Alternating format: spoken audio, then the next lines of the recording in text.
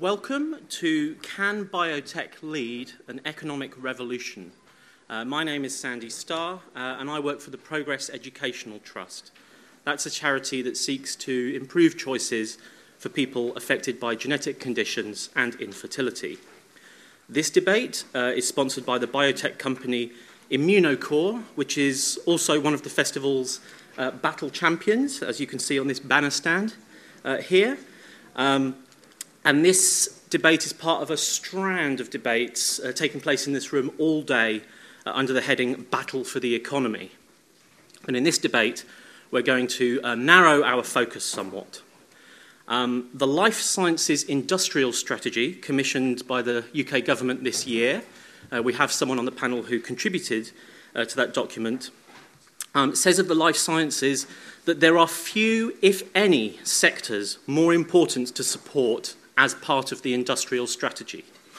It goes on to say that to call for high-risk moonshot programs, as they're called, in the life sciences.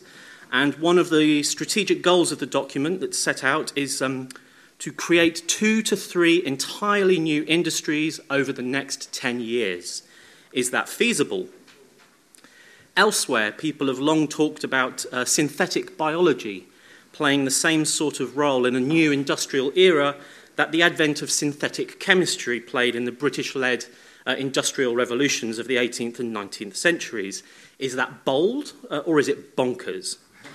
Here to answer these questions, we have a very distinguished panel of speakers. I'll introduce them briefly in the order in which they're going to speak. First, we'll have Dr. Elliot Forster on my right.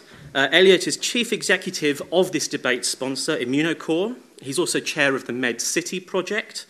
He has a long and distinguished career in the biotech and pharmaceutical industries, so wearing both a scientist's hat and a businessman's hat, hopefully he can help us separate what's realistic from what's unrealistic in this whole field. Next, on my immediate left, we have Bethan Wolfenden, who's one of the creators of Bento Lab, an easy-to-use DNA laboratory so small that at last year's Battle of Ideas, she actually brought it with her and showed the audience how it worked. She may have done so again today with a newer model, but I'm sure we'll find that out in just a moment. And she'll be talking about what it's like trying to be innovative and entrepreneurial in this area and where the whole field is headed. Finally, on my far left, we have Professor Robin Lovell-Badge.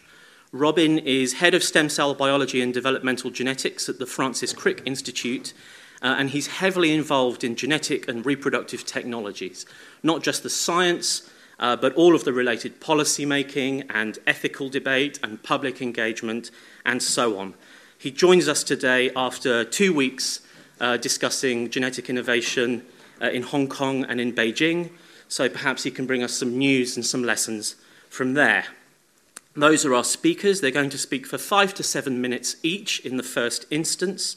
I've whizzed through their introductions to find out more about them and their many accomplishments on the Battle of Ideas website. But for now, without any further ado, Elliot, can biotech lead an economic revolution? Yes. We can go home now. Okay. Sandy, thanks very much. And once again, absolute pleasure to be at the Battle. I love coming here every single year, and our organisation is delighted to help keep the thing moving along. And if you happen to be a STEM student and you've paid full price, then go back and get your money back, because what we funded was for you to get in here at a much more reasonable cost than if you were me. Can the biotech sector deliver a brand new economy? I do believe it can, but I think we need to be really careful with respect to our definitions of biotech and how we think about the economy. I guess any good business needs a market. Would you say that the biotech or the life sciences sector has a market? Well, yes, it does. Our global disease burden grows every single year. By the end of this decade, HIV will be the most prevalent disease on the planet. So this is a disease that in the West we've largely controlled, not cured, but largely controlled. It continues to expand right across the world and will be the single biggest health burden on the planet if you set aside overeating, which of course is a new health burden for us, and not having enough access to calories, which is the other end of the same spectrum. So biotech, in a sense, and life sciences have an opportunity to begin to serve, if they're not already serving, those needs. If you bring it much closer to home and think about the UK and the life sciences industrial strategy, which is part of the industrial strategy that was talked about in this room in the last session, which was an excellent session, by the way, then what is it doing for the economy already?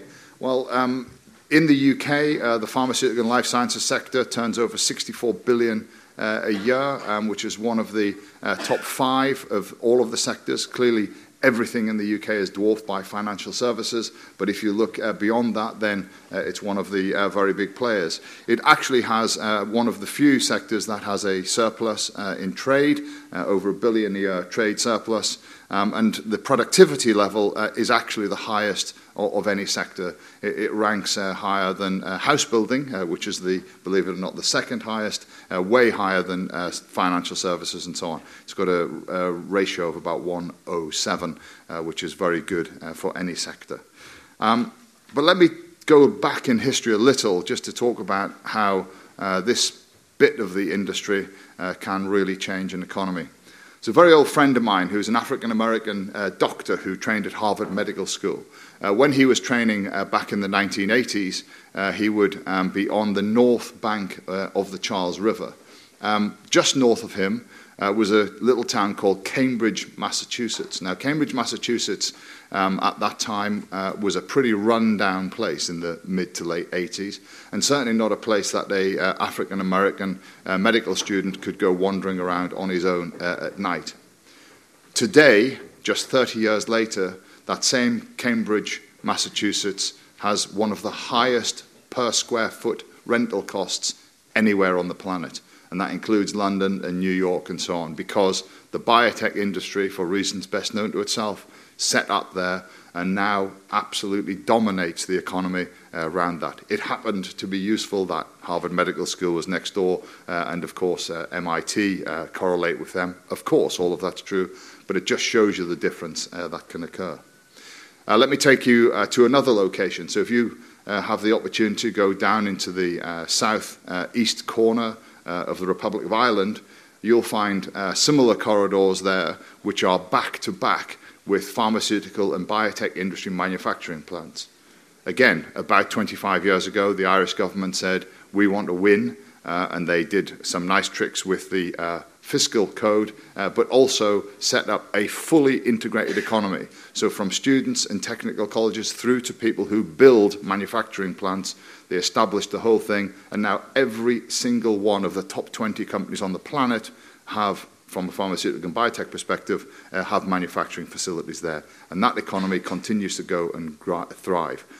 So 2 examples of where, historically, we've managed to find the benefit for a macroeconomy through a very narrow focus of a biotech and pharmaceutical lens. But of course, all of that is in the past.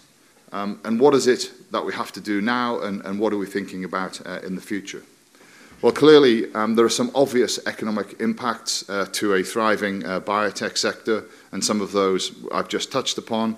Others, of course, less direct, and you think about the pulling through of a health-driven economy in which productivity, because we're all a bit more healthy until we're a bit older, continues to grow and thrive. And we heard in the last session about the struggle we've had over the past 20 years or so with a declining level of productivity compared to some of our peers. And that decline, in part, is to do with the fact that we have an aging population, and that aging population are burdened by chronic illness, cardiovascular disease, neurodegeneration, and cancers. And again, an industry can indirectly at least begin to drive productivity through the maintenance of those diseases.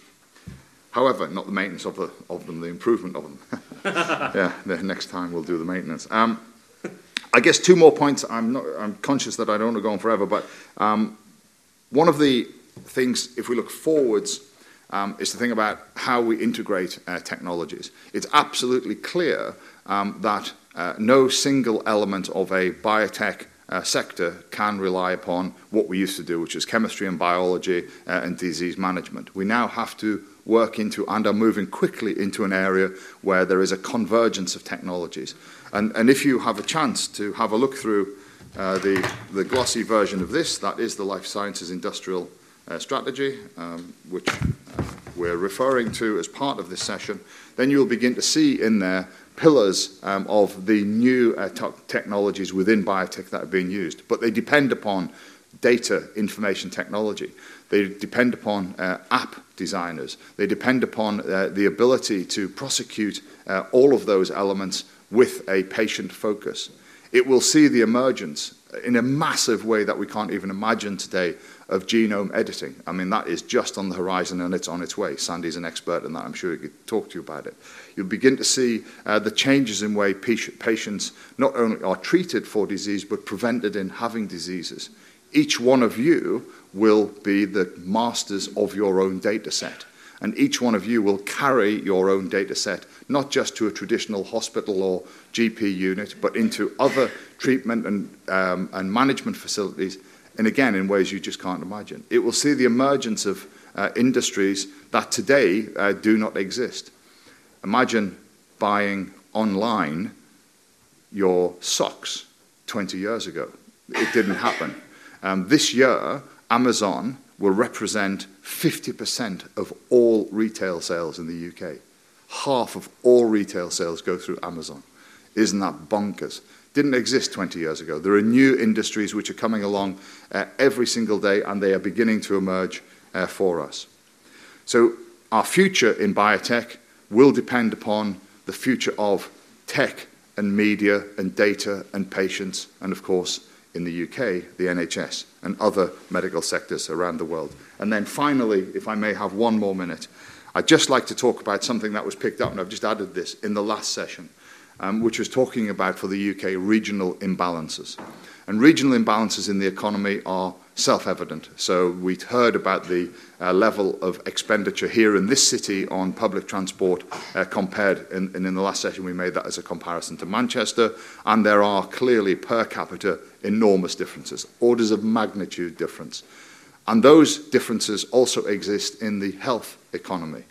However, part of the reality is, and I don't know whether there are any graduates from the University of Hull or Oxford in the room, but Hull University is never going to become Oxford University, not in 2 or 3 or 4 or 5 generations. And it's also highly unlikely that it'll be the other way around. But that's okay. And it's also true that investment in an economy in which the Golden Triangle, so that's Oxford, London and Cambridge, dominates 95% of all of the investment that goes into life science occurs in that region, dominates the UK, is probably also okay, as long as the rest of the economy benefits. Now, what is also true is that if you have a stroke or a heart attack, where you need to be is where my parents live, which is in Hartlepool, because the number of people who have strokes and heart attacks there as a proportion of the population is much higher than in Wimbledon. The stroke unit in Wimbledon is probably okay, but it doesn't see as many patients as the one in Hartlepool. So if you're having a stroke or you're having a heart attack, get as quickly as you can to Hartlepool. But that also means that there is a difference in health economy. And the meeting of those two, the research and development economy and the health economy, are what will drive our macro economy into the future. Thank you. Thanks, Elliot. Bethan, what's your take? So I'm not going to be using or offer any opinions on macroeconomy. I wanted more to give my perspective as someone who is starting up a company. Just looking back a little, before I went into biotech, what had inspired me to get involved was a scientist called Jake Hiesling. And he was using synthetic biology to create a precursor to a drug for malaria, artemisinin. And he'd found a way of doing that with synthetic biology that reduced the cost by tenfold. So instead of making it for $2, he was making it for 20 cents. So when I was younger, this was hugely inspiring to me. This amazing technology that had the power to completely disrupt the way that lives were saved. And it took me about another 10 years to actually get hands-on with that technology and start to use it and learn how that technology could be used. So in terms of what we do and our company are doing, our goal is to make this technology easier to learn and much more accessible to get hands-on with. We think that we can take inspiration from movements like Raspberry Pi and Arduino, where people that may be lay people that don't have a scientific background can bring their skills and expertise to biotech and actually start teaching themselves how to use it and maybe contribute back. So I wanted to, Sandy brought up my lab earlier, and so I wanted to just get it out very quickly so that you have an idea of what it looks like. So we're building a little DNA laboratory, and the idea is that with this, within about 3 to 4 hours, you could extract DNA from a sample. You can hold it even higher. Everyone can see it. Yeah, right up. You could I'll do it. So the idea is with a piece of equipment like this, you could extract DNA from a sample, you could target a specific gene, say a gene related to your taste receptors. How can you taste bitterness?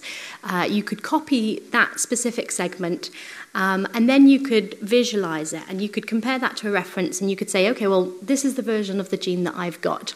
I'm not particularly receptive to detecting bitterness, so maybe I'll like the Brussels sprouts at Christmas better. So the goal with this is to reduce the cost of the technology. One of the biggest barriers to entry with biotech is actually much more the knowledge once you get the cost of the hardware and the cost of the reagents out of the way. Biotechnology is not a technology that we have built or designed ourselves. It's a technology that we're still just starting to understand.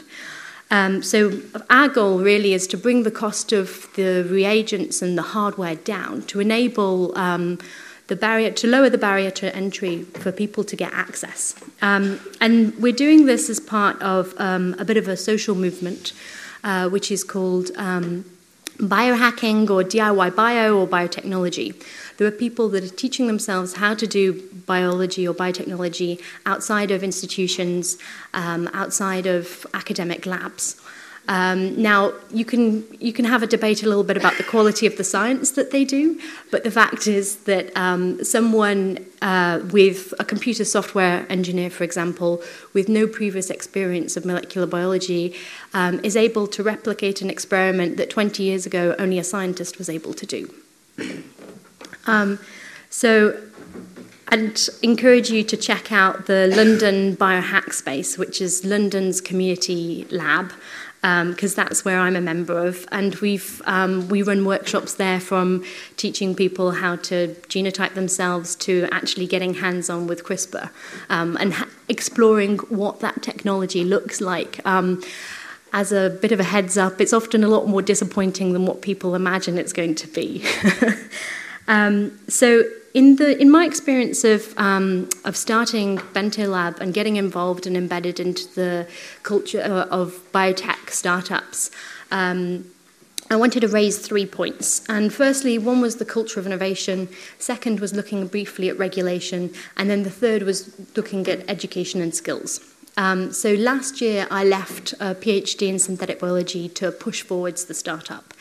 And that was challenging from the point of view of leaving a PhD as a bit taboo, but also in respect of the resources that we were able to find to support the startup.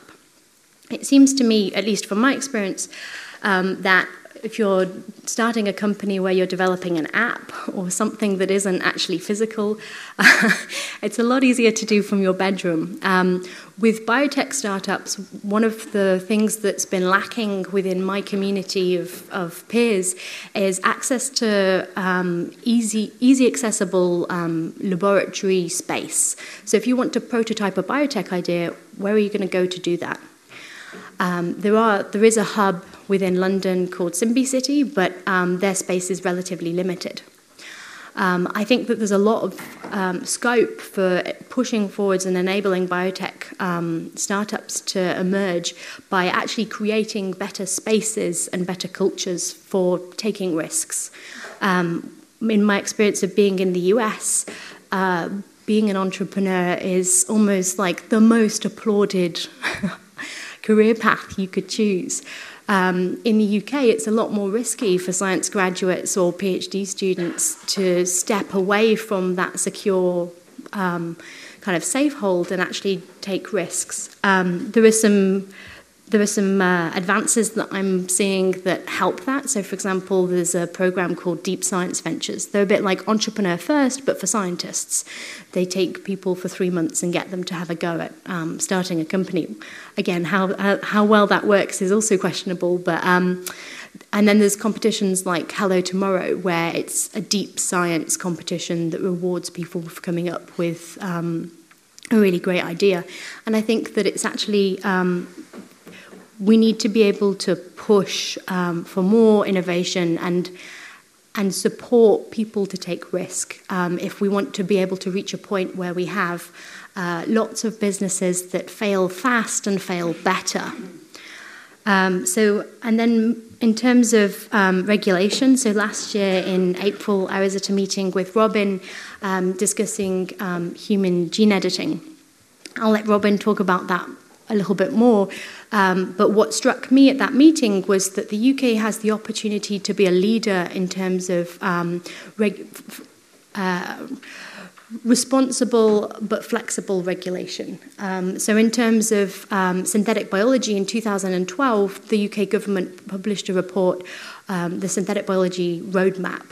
And this was something that has established us as world leaders in the field of synthetic biology. And we've had delegates from the UK that have gone all over the world to talk about this roadmap, including the US. The US has been asking us for help in establishing their own roadmap. So with gene editing, I think we have the opportunity to also put ourselves at the forefront of how we do regulation.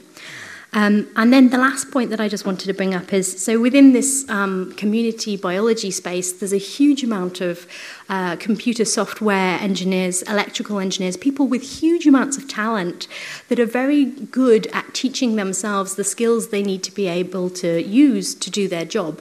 And these people are trying to teach themselves how to get involved in biology. And what they're ending up resorting to is going on master's programs or PhD programs because they can't find enough information online to get a way in.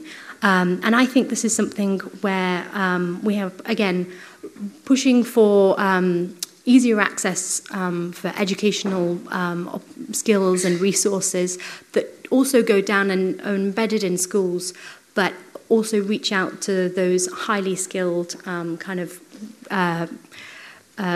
workforce that we're going to need as we bring biotechnology and information technologies together.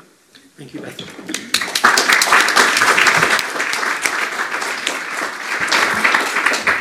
Robin, news from China. So the trip to Hong Kong and China was very interesting, and I've learnt lots of new things. The problem is I only just got back on Thursday evening, so my brain is still hovering over somewhere in the Far East. So whether I remember anything is a different matter. So I can talk more generally, but I mean I think the general answer to the question for me is, well, yes, maybe. There are some issues, one of which is actually the international landscape, where we have some serious competitors. And, of course, the Far East being really important competitors. And that's not just China, which is pouring a huge amount of money into science generally, and certainly into biotech. But, of course, you've also got South Korea, Japan, other countries there. I was there to actually discuss genetic technologies and try and understand, in Beijing at least, to try and understand how they regulate that aspect of both research and applications. And it was very informative. There's quite a lot of parallels with the UK, actually, in some respects. And by genetic technologies, we meant anything to do with understanding DNA, so DNA sequencing, for example, altering DNA, so genome editing, of course, was a hot topic, and gene synthesis and things like that. And of course, it was dealing with not just humans, but also animals and plants. And I'm actually a little disappointed that the Life Sciences Industrial Strategy does not seem to mention farm animals or plants at all. So it's completely missing a huge, important sector, which I think is a big mistake because there's huge potential in that domain to do some new things and to do some exciting things and become a bit of a leader in that field. Because at the moment, so one of the reasons, I guess, why we don't have much investment in that area is because of the regulations, which at the moment mean that it's it's not illegal to, but it's very, very difficult to get permission to grow any genetically engineered crops or animals in the UK or anywhere in Europe. There's some genetically modified maize in southern Spain, but that's about it at the moment. Actually, the same is true the same isn't true in China, but they don't grow genetically modified crops in China except for genetically modified cotton, because they're not eating it. This is where my brain is somewhere else. Anyway, no, fruit. Oh, yeah. You'll know what I mean. I did. Okay. There's a virus which affects this particular fruit, which is very common, and actually 95%, someone knows? Papaya, yes. So 95% of papaya, roughly, is genetically modified. And so that's grown there and eaten there, but the public don't really know. So there's some public reluctance to genetically modified crops. And you think that's strange. Why doesn't the Chinese government just say, eat it? But they seem to be concerned about about acceptance. And I suspect there's also some high-ups in the government who are also nervous about it. So regulation is important. So if we have an opportunity coming out of, I hate Brexit.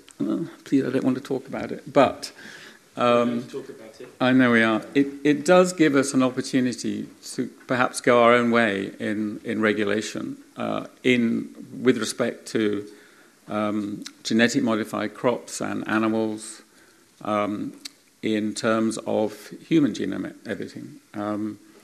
So, of course, somatic genome editing for humans is already taking place in the UK in some respects, treating leukemia, for example. So that's making changes that won't be inherited by the next generation. Sorry, thank you. Of course, and that's also going on in many other countries. I'm not sure that there's any big trial going on or proposed to take place in the UK, which is a little bizarre, for genetic diseases like, say, thalassemia or sickle cell disease or these others. They are about to start in the US and in China. Germline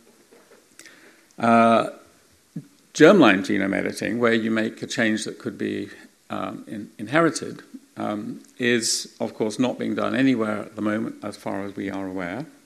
But it's certainly something worth considering. Because if you're thinking about, it's not just making products that are going to make money in a biotech industry that's going to be good for the UK. It's having healthier people. And the cost of suffering from a lifelong disease is incredibly expensive.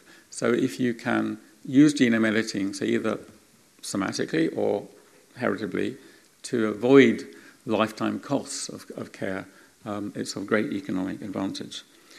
So getting the regulatory framework right is really important, and it's important to do it now, or as soon as possible. But, of course, what's our government worried about at the moment?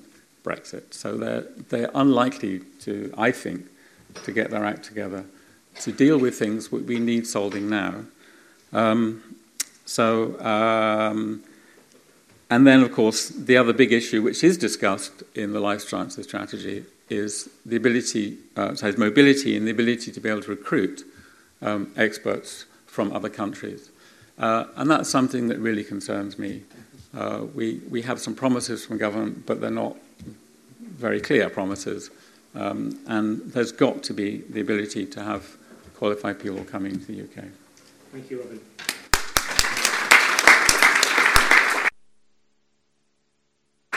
And just before we bring the audience in, I'm going to put each of you on the spot because I want everyone in the room to be on the same page. If you had to give a concise, lay-friendly definition of certain terms, I want you all to try and do this in 2 or 3 sentences. Elliot, how would you define biotechnology? Okay, so biotechnology is the industry that these days is anything from very early research all the way through to enormous multinationals whose primary focus is proteins as treatment. Okay. Bethan, synthetic biology. Can you give us a concise definition? Using engineering principles to design biology, so design genetic circuits for creating products. Okay. Robin, step back from germline somatic. Can you just give a lay-friendly explanation of what genome editing actually is? Okay, so we've had methods for altering genes in animals and plants for many years, but these have usually involved adding an extra copy of a gene or using very complex techniques which are not very efficient to modify the genes of certain animals. But all these techniques were very labour-intensive, inefficient, definitely unsafe for use in humans. The new methods allow, they basically target an enzyme to the precise sequence of DNA that you want to alter. They can make a cut in that DNA, and that relies on, all the methods rely on some mechanism of DNA repair. They can make a cut all the way through, so you have double-stranded cut, and there are different mechanisms that gets repaired. It can just try and stick the 2 broken ends back together and often make a little error. So that's a very good way of making a mutation, which can be helpful in some cases, so it's not always a bad thing to do. Or you can use something called homology-directed repair. You have to introduce the DNA sequence you want to get incorporated, replace the endogenous sequence with. You introduce that at the same time, a DNA template, and that basically ends up replacing the sequence that you in a way that you wanted. The new methods, and in fact there was a paper published Wednesday evening, Thursday morning in Nature, which was on this base editing methods, which allows you to alter just one single base pair in the DNA code. Incredibly powerful method, very, very accurate. So in a nutshell, genome editing as a whole, would it be fair to say it means making deliberate, precise alterations to DNA sequences in living cells? Yes, but also in an efficient way that may well be safe. Brilliant. Can I have questions and comments from the floor? I'll start at the front here if there's any roving mics. Sorry to bring you all the way to the front, and I'll work my way backwards. We welcome questions, we welcome comments. If you keep them brief, we can fit many people in. I'll start over here in the yes, please, you, sir. Robin was talking just now about genome editing, and I want to link this to the point that Bethan was making about this wild west of people being able to do this for themselves, democratizing the technology. If you're going to edit genomes, I think you want to know what effect that's going to have. So whether you've edited a cell line, or whether you've modified a mouse, or let's say you want to do something really bold, like modify the dog genome, because you thought that would be a good model for Alzheimer's disease or something. There's been a big debate in science about reproducibility.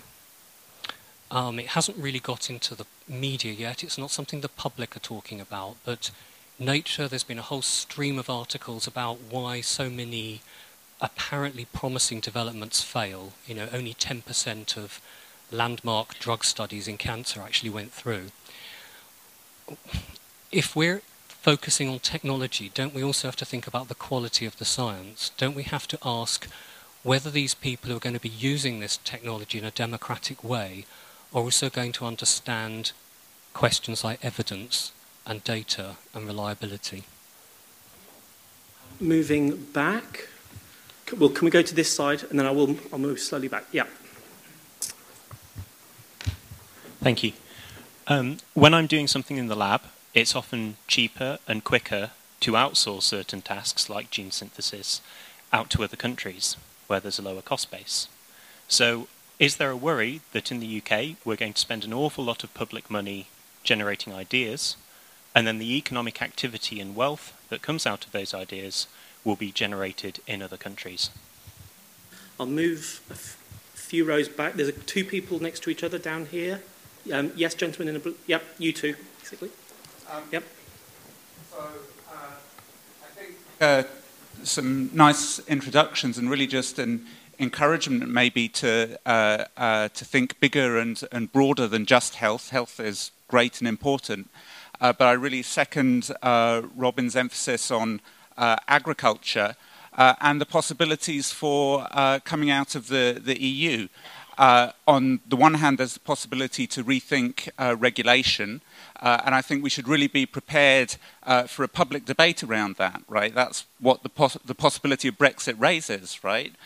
Which won't necessarily come out the way that we wanted unless we kind of get out there and make the case for the potential of GM, which I think and genetically modified organisms, which are really the surface has only been scratched. And, I would also add, look at agriculture coming out of the EU, of course, also raises the possibility of, presumably the CAP is going to go, presumably the agricultural sector is really going to get shaken up in a big way.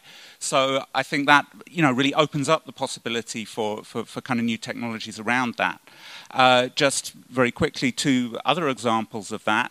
The kind of Jay Kiesling that Bethan mentioned as a kind of visionary who was one of the people who inspired her, I think is a really great example. Has the idea that rather than doing chemical engineering the old way, building these big plants for kind of synthesis, let's just kind of design microbes, bacteria, yeast to kind of synthesize all the chemicals that we need. Maybe a little bit more distant than where we are right now, but I think he's showing and other people are showing that, these things can be built right now, and should we be thinking about that? And then, again, thinking where the science can take us, maybe kind of perhaps kind of 10, 20 years down the line, but just really thinking about biomaterials. I mean, the way that science is going, potentially, biology has the capacity to build more or less everything within our built environment and kind of improve on those sorts of materials. So not an alternative to the emphasis on health, but should we be thinking about these bigger possibilities too? Gentleman next to you, other side. Yep. Thank you. It's really interesting. My question's quite similar in a sense that can the rest of the panel reflect on the limitations that EU regulation puts on the development of biotechnology, and what concrete changes would you recommend for a new regulatory regime going forwards? And just one additional data point, Robin didn't mention, there's a news that just came out of China this week about the development of a new rice variety which can grow in salinated soil and could feed an extra 200 million people. So it seems to me that there is a kind of boundless potential for this kind of technology, and we have seen the precautionary principle against GMOs in the EU. So, I mean, the question about whether the government will actually do it or not is another matter, because they seem to be bodging the whole process.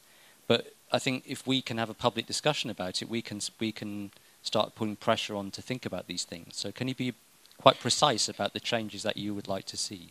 A last point before coming back to the panel, then I'll go out again. Can I take the chair of the previous session, Rob Lyons, who's just at the back there? Yeah. I was very struck by something that Elliot said about Ireland earlier on. One is about what government does, because, as you said, you describe it as fiscal engineering, but basically slashing taxes from multinational corporations so that they'll come to Ireland. And two, about sharing the growth, as it were, so that everybody in society benefits. I wonder what the effect of that is in Ireland, because on the one hand, lots of good jobs, lots of relatively cutting-edge manufacturing going on, so that's good. But on the other hand, a lot of that profit is getting exported. One of the peculiarities of Ireland is that you look at its GDP GDP figures, they're actually kind of misleading in a way, because an awful lot of it gets exported back to America or whatever, and the companies that are involved aren't paying that much tax. So there's a tension there. I wondered to what extent we would want to copy that model in terms of encouraging biotech or new industries. I'll let the panel come back briefly. Don't try and answer everything, but whatever interests you most. And just to remind you, one of the things we have on the table include whether there's a tension between democratizing science and the quality and reproducibility of the science, whether we risk generating knowledge that will be used elsewhere and won't benefit us economically in this country, possibilities in agriculture and biomaterials, whether there's precise changes in regulation that you might recommend in light of Brexit, and the example of Ireland. Don't try and answer all of that, Elliot, but would you like to pick one or two things? Yeah, sure. I'd like to answer all of it, but let's do that. Okay. Outsourcing of the economy, and this may pick up a little on the Ireland point as well for Rob. So biotech started on the back of antibody technology, state-funded Medical Research Council in this country. 2 products this year will sell just under $20 billion worth of sales worldwide, both owned by US companies. If we took our base tax rate of 10% on sales of return to, then there's $2 billion a year for about 15 years. That could have been here, but was actually exported after the idea. One of the things the industrial strategy tries to address directly for health, recognizing it's not crops and it's not animal science in that sense, is about the retention of the economic benefit of the investment made. So, and I think there are a lot of good things there to do, but it requires entrepreneurs to be willing to stick around for a long time, for decades, to make that work. The let's fix it and flog it is a method that has been adopted a lot in this country, in particular because of the nature of the financing. That's a whole other lecture for another hour, so I'll save you that one. Rob, I'll talk to you about tax over a beer. Let me, because we're asked for a specific one, concrete changes to the regs. So if you go to the US and you look at cancer treatment, so my company, Immunocore, develops treatments for cancer, part of the pathway of your end stage, so stage 3, stage 4 cancer, that's the stage you have just before you die, is a clinical trial. That is part of normal practice in most of the centres, big cancer centres in the US. It's not normal practice here.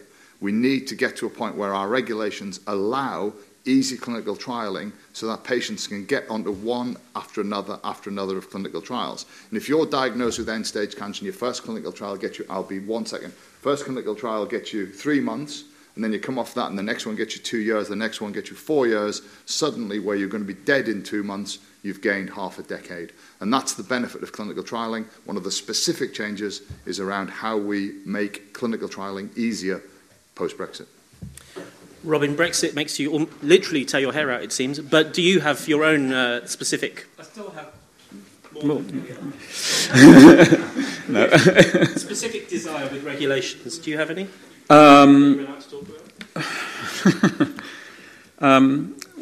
Okay, well, I guess the traditional European view of regulating things has been sort of precautionary principle. So if there's a possibility that something can do harm, then don't go down that route at all.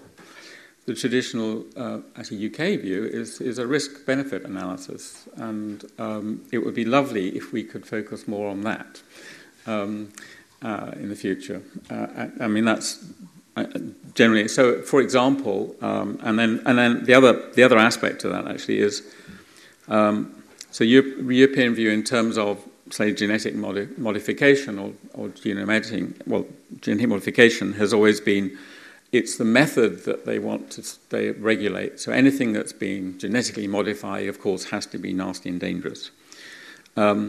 That's rubbish, because it's the product that needs to be regulated. You need to focus on what you're doing and what the specifics of the product.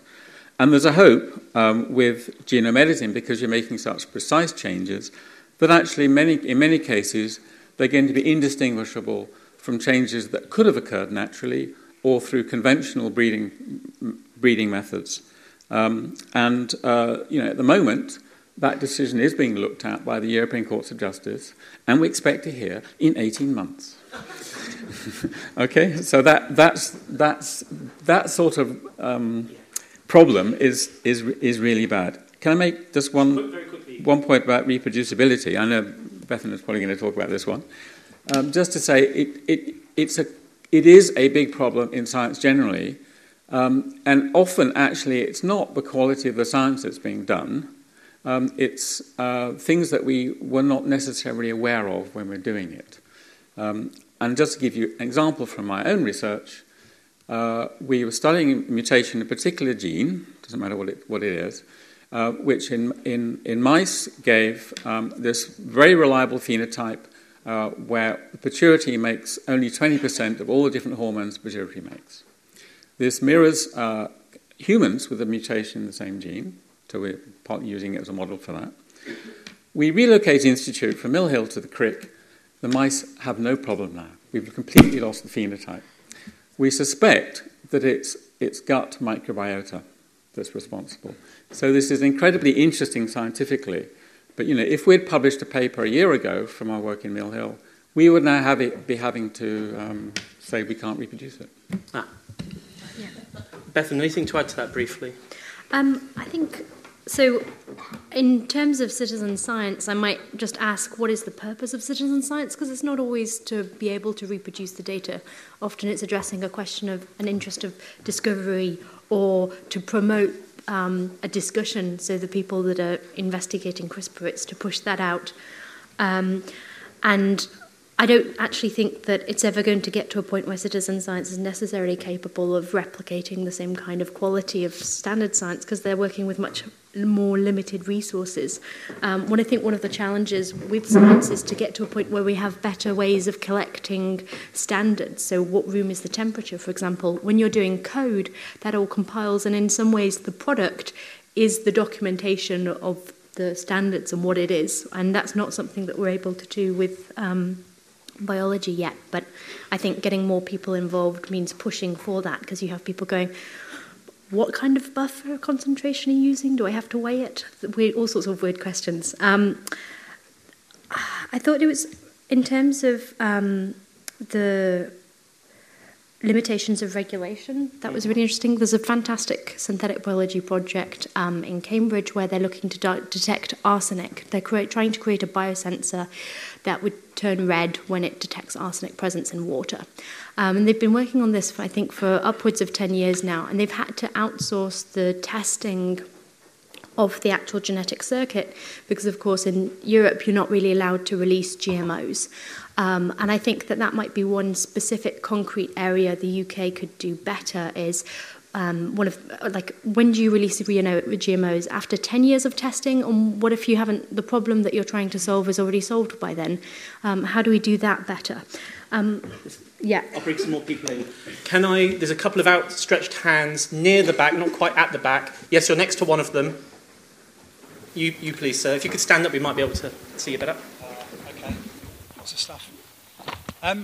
Just a kind of broad question in sense of how much of what we're talking about here is a consequence of the debate about public health. So there's lots of stuff about kind of wellness and preventative medicine. So obviously what you're saying is some brilliant, amazing research in terms of cancer, but there's also must be quite a large sort of momentum behind the wellness debate, which can be both positive and quite negative and cause us to use sort of genome technology in a way that is very preventative, where perhaps the majority of the population right now are very healthy.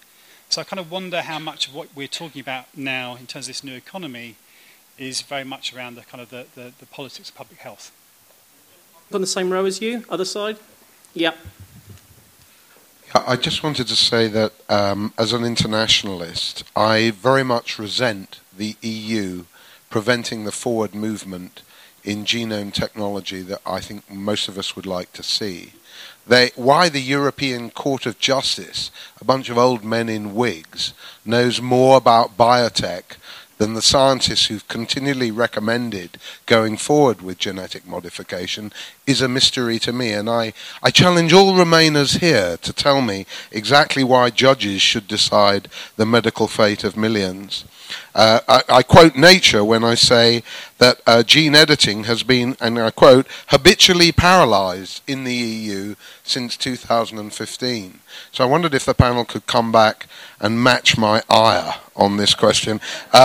You could genetically modify me, of course, but the question I have a bit more sober than this, which is the question before us, folks, is can biotech build a whole new industrial sector for UK economy and everything? And we're all behind the use value side of it, what it could do to our lives and the science that it mobilizes.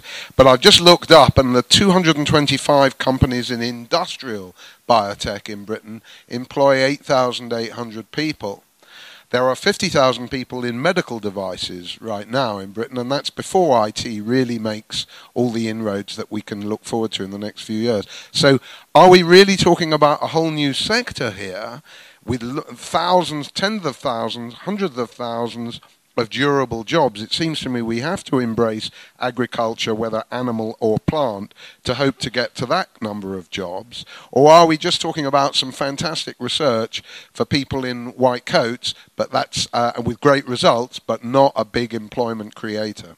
Did you give there, James? 8,800 in industrial biotech among 225 companies. Now, that's not the whole biotech thing. On the other hand, if you read bioeconomy, which includes our farming friends, then they'll tell you it's 5 million. Yeah, there are other figures in the industrial strategy, but let's move on.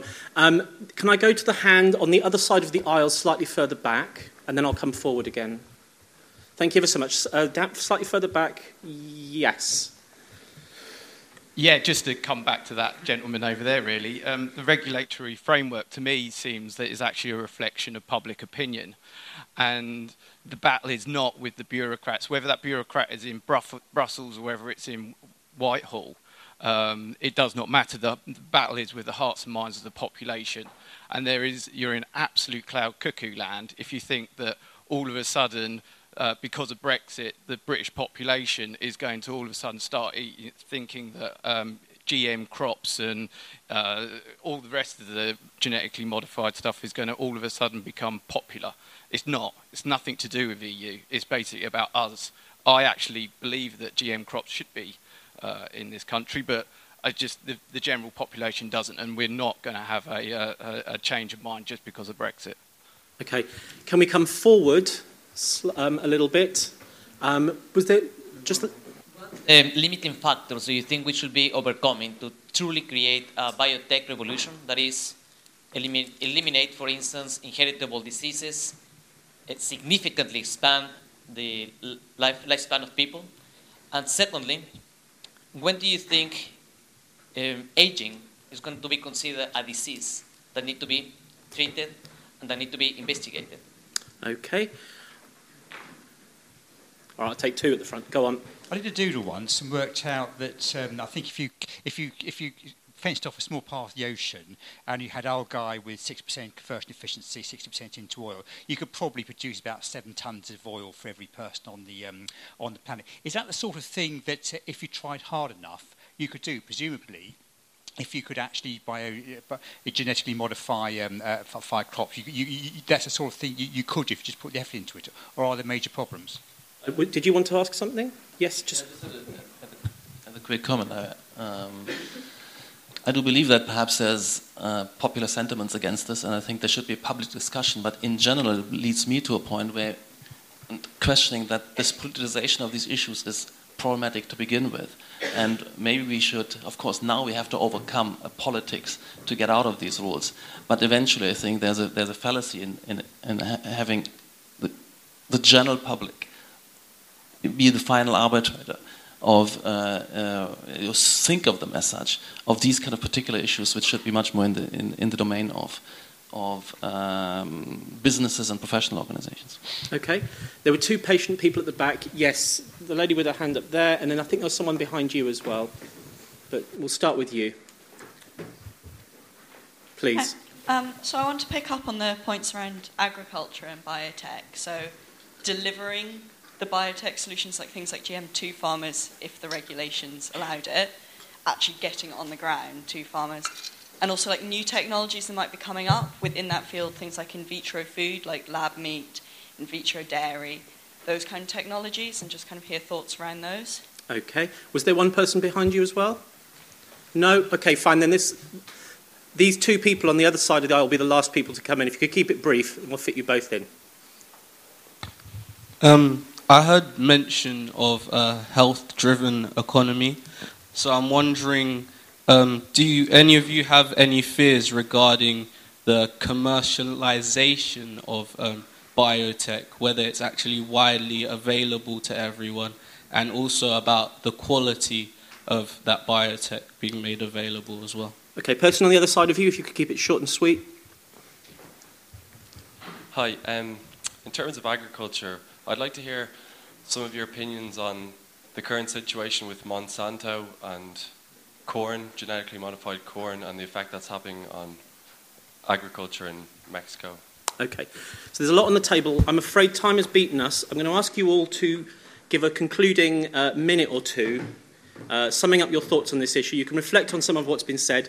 Keep in mind EU relationship of national borders to science will be discussed in a specific session later this afternoon, so you can keep that powder a bit dry if you like. I'm going to get you to speak in the reverse order that you started in, so Robin, can you kick us off, please? Okay. I mean, I can't give you the results of it yet, but I'm involved with the Royal Society in a program of public engagement about genetic technologies, so this is in UK specific.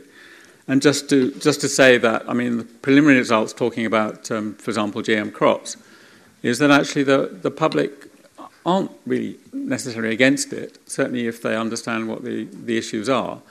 And again, it's the common view is that if you focus on the product and not the method, then it's fine. So that's all they're really concerned about. And it's the sort of scary, if you like, antis who are saying, you know, oh, all GM is bad, that creates the problem. So you shouldn't listen to the Soil Association and other groups, for example. So better understanding from the public is going to help in all of this, getting it all accepted. So all of you talk to all your friends and family. They talk to all their friends and family, and eventually we'll have a UK society that's much more supportive. Someone mentioned lab-grown meat, for example. Meat.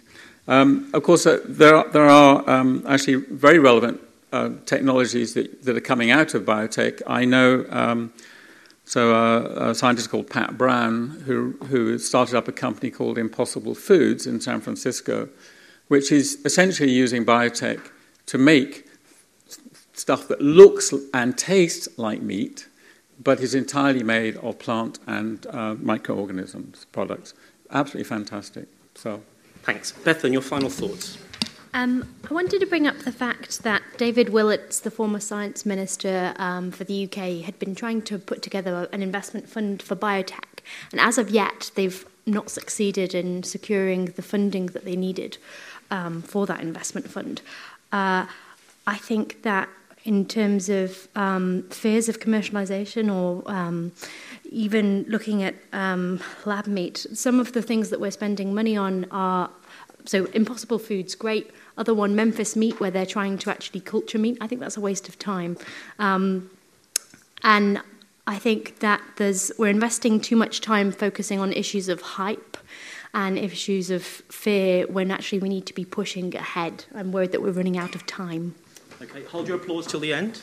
Elliot, your final thoughts, please. Yeah, sure. So if you get a chance to look through the Health, Life Sciences Industrial Strategy, which therefore delineates from animals and plants, in there is a thing called the Health Advanced Research Programme. The intention of that is to catalyse all of the convergence that you've heard before. It mimics a thing called DARPA, which came out of the US for defence. They invested in things like the internet and satellite navigation before they existed, and they've become pretty useful beyond defence. And I think the health view will do that. One thing to bear in mind is that ageing will and is a problem in that we are all getting older and getting older healthier. It brings with it other diseases, And I think, however, that we should be optimistic, not pessimistic about that. And I'll leave with this, because the Australian research group in Adelaide last year produced a kidney from scratch, which functions, it's got 50 nephrons, which can be given back to a patient who has kidney failure. More of that to come. I'd like to finish by thanking the sponsor of this session, Immunocore, the people volunteering here in the room, the Barbican hosts, and most of all, our three wonderful speakers. Can we now give them a round of applause?